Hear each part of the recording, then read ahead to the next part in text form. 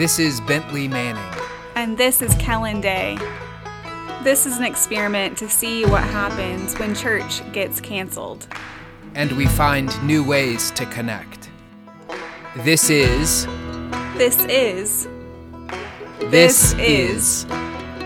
Empty Pews. Kellen, you've been away for about a week now, and you're back, so I assume we've got a lot to talk about.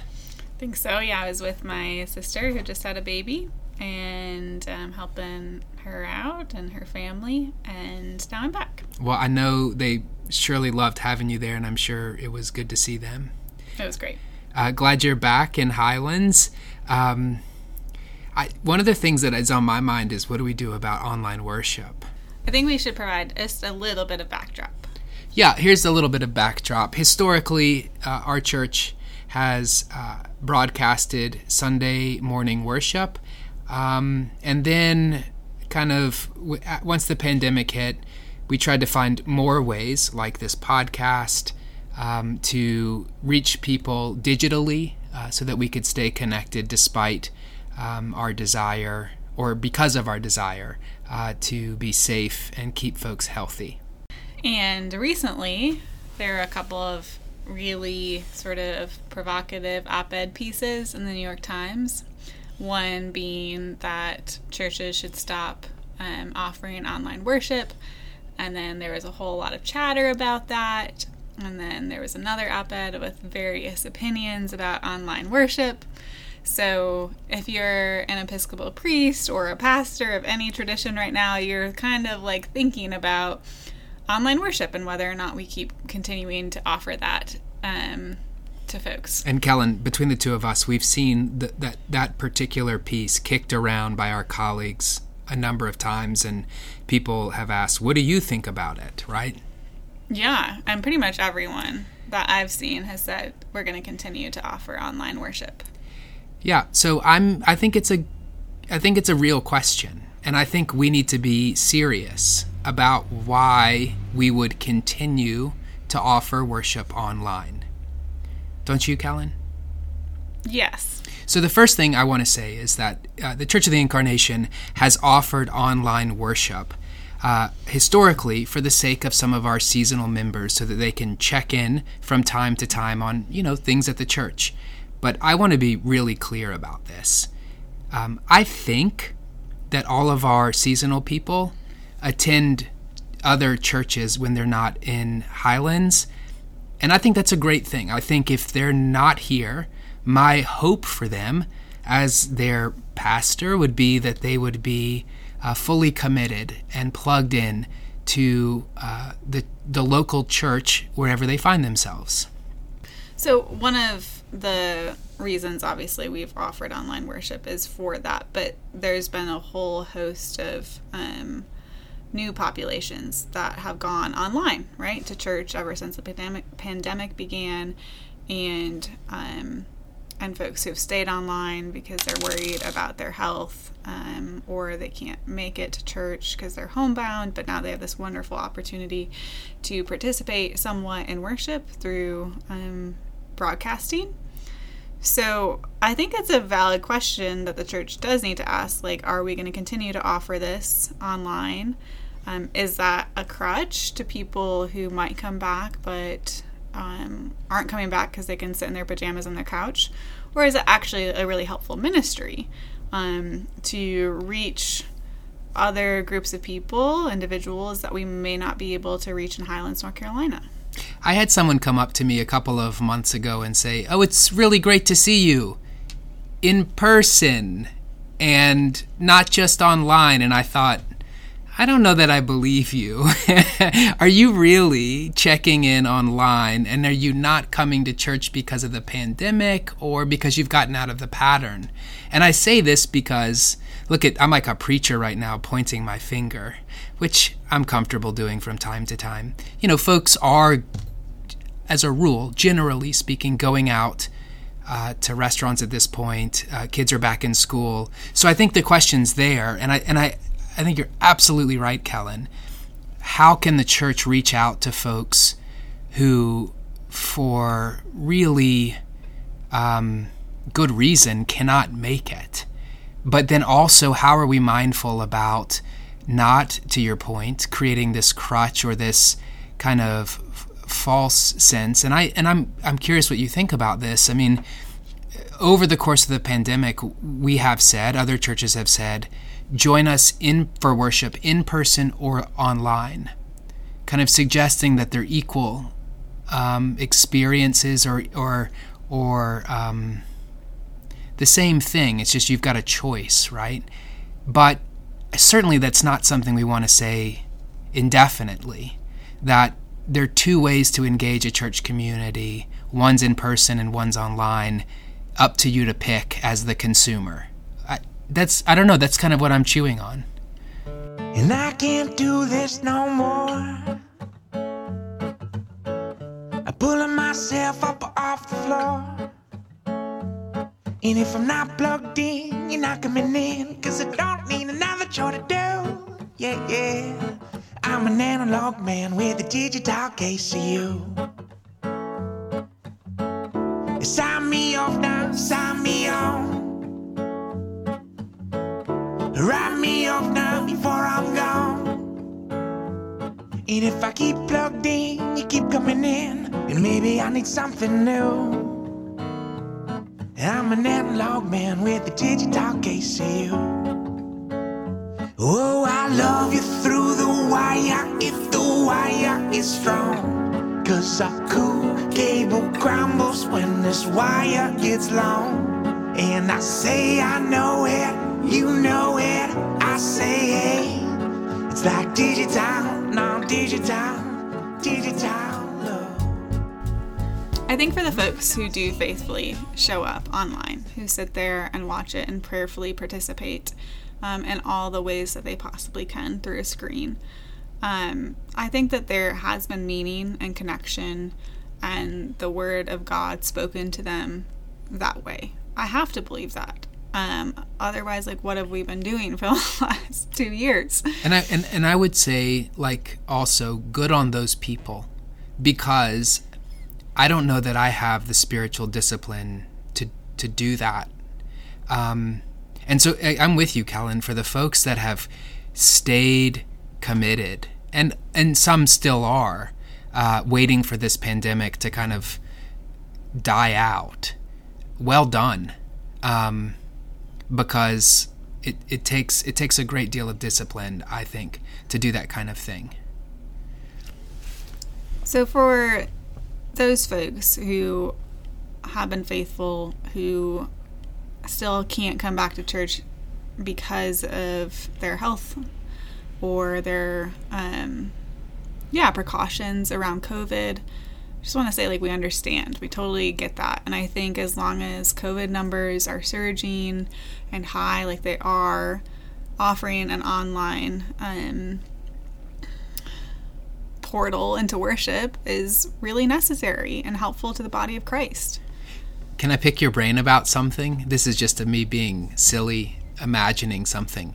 If online worship is something that we think is important for our church to have kind of forever, wouldn't it make sense to have like one online cathedral per diocese, and just say, or one church in particular, that, because the whole point is that you don't need to actually physically be anywhere.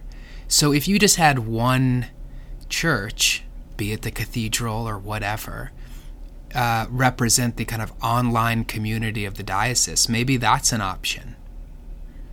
That's a really, really fascinating proposal. I immediately like it. It's kind of interesting. It's a way of giving small churches a break from having to do everything when you're like a solo priest and you're trying to manage all sorts of things simultaneously. That's exhausting. Like, priests are tired of doing that. Lay people are tired of managing, online systems. I totally get it. Well, and I think to this point, Kellen, is like our parishioners, see what's happening at the Washington National Cathedral or St. Thomas Fifth Avenue, etc. And then they kind of flip on the local news channel, like, the little church in the woods, and the production quality just will not be what you get at Washington Cathedral. The quality in general. No, exactly. And so the quality in general, right? So why not have a handful of online cathedrals? I think if I had been a faithful online worshiper, which I haven't been, because I'm a priest and needed to like run liturgies in the actual space of the nave so we could stream them, I would like the connection of seeing people I know. Like I totally get it. The production quality in local communities is pretty terrible for the most part. It's getting better, but at this there's point, something about knowing, even if it's the back of their head. Yeah, maybe. I think it's probably nice to see friends and your priest who knows you. I would think that would make up for some of the sadness of the production quality. Well, obviously, we've got two priests right here that think technology's helpful. We wouldn't have done this podcast if not for the pandemic and trying to respond to this separation. So certainly what I don't want to have communicated is that somehow, we're against, or I'm against technology. I think it's enormously helpful, but it has limits. And I think we need to be, like I said earlier, serious about what message we try to communicate with our congregations in the future, once we figure out where we're going to be moving forward, what we want to communicate in terms of expectations related to a Christian community and what that might require. I just hope and think that people who want to be at church are going to come to church, right? They're going to realize like worshiping online is a substitute for a time, and like hopefully they're longing to receive the Eucharist and to like kiss someone's cheek and to have someone touch their back, right? And to kneel and sing, all of those things. I think like embodied liturgy, embodied community will always win out. I hope you're right, and I think you are right. And God knows that I'm looking forward to the day when most of us understand that and are back together and on the other side of some of this. We can hear creation groan, is crying out for God. Every night when stars come out, I hear creation's song, and it sings, oh Lord, and we sing, oh Lord, you are light and you are love, you are flesh and you are blood. All right, this coming Sunday we are looking at the 6th chapter of Luke, and in it we get what is sometimes referred to as Jesus' Sermon on the Plain. Here he is preaching to the apostles, and he offers the Beatitudes, so a number of blessings. Blessed are you who are poor, who are hungry, who weep now. And he goes on, but in addition to that, he also offers a handful of woes. Woe to you who are rich, woe to you who are full now, woe to you who are laughing. So it's a provocative sermon, and I'm curious, Kellen, how you will preach about Jesus' preaching. I'm just sort of struck by the way Luke always sort of makes sharp corners out of things. His Beatitudes are so much more intense in some ways Than Matthew's. Yeah, and probably because the addition of the woes, right? You have not only this acknowledgement that blessed are the poor and the meek and peacemakers. The sort of like affirmative notion, but you have this really cutting word to any of us who are rich and well-fed, popular and happy. And I'm just sort of sitting with that sharp word right now. I don't actually know how it will preach yet. Well, the good news, Kellen, is that you have a number of other options on Sunday, readings to preach about or from. One of the things about the Beatitudes more generally that's kind of in my mind is that oftentimes I think when we read it, we assume that those blessings, those Beatitudes, are talking about some other group of people. And maybe this is related to the woes a bit. We assume that the poor, or those who weep, or those who struggle, etc., it's that Jesus is talking about someone else. But of course, Jesus is talking to the apostles, and the Beatitudes are a description of what your life might look like, will look like, if you follow Jesus. And so it's just a kind of, it makes the preaching even sharper, because it's not talking about some guy down the road who's poor and that God's going to bless them, though it might be. It's really talking directly to the apostles and saying, this is what your life looks like because you follow me. And it gives, I guess to your point, it makes it all the sharper. Something I noticed, which I think has to do with what you just said, Bentley, is that in the prayer book, one of the options for a celebration of a marriage is the Beatitudes. I think they're the Beatitudes from Matthew, but still it's this kind of, it's an option for the beginning of your joint life together as a married couple. And I've always kind of wondered, why are the Beatitudes a good text for a marriage liturgy? It's a wonderful question, and I think it kind of maybe unlocks the gospel reading a bit. I think certainly life together, life committed to another person, requires sacrifice, and it requires that we change. And I think the Beatitudes offer to us a word of hope that sacrifice and that commitment to another will be a blessing. And that's a wonderful word.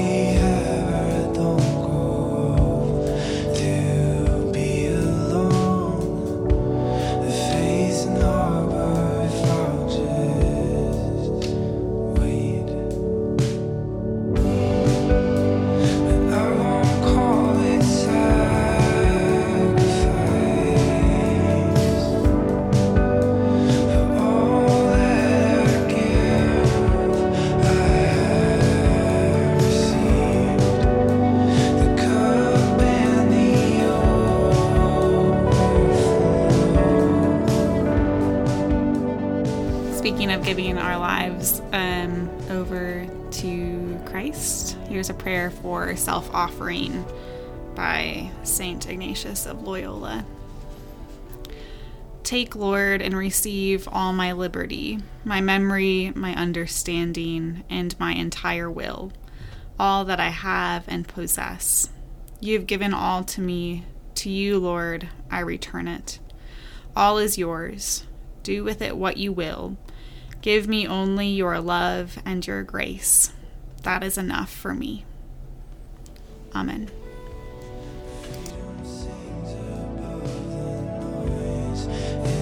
Afterglow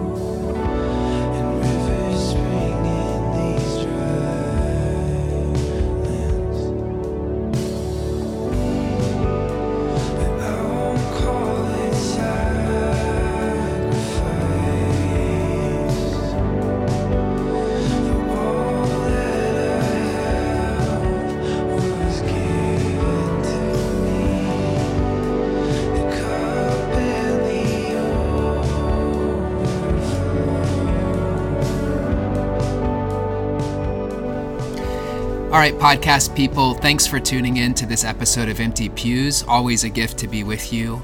In the week ahead, know that we have a Bible study on Tuesdays at 10:30.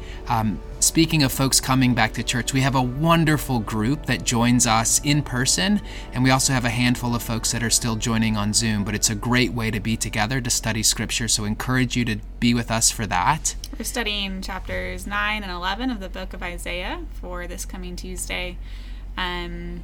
Yeah, and I think you should just put on your calendars now in case, we don't get a podcast out, which I think we will.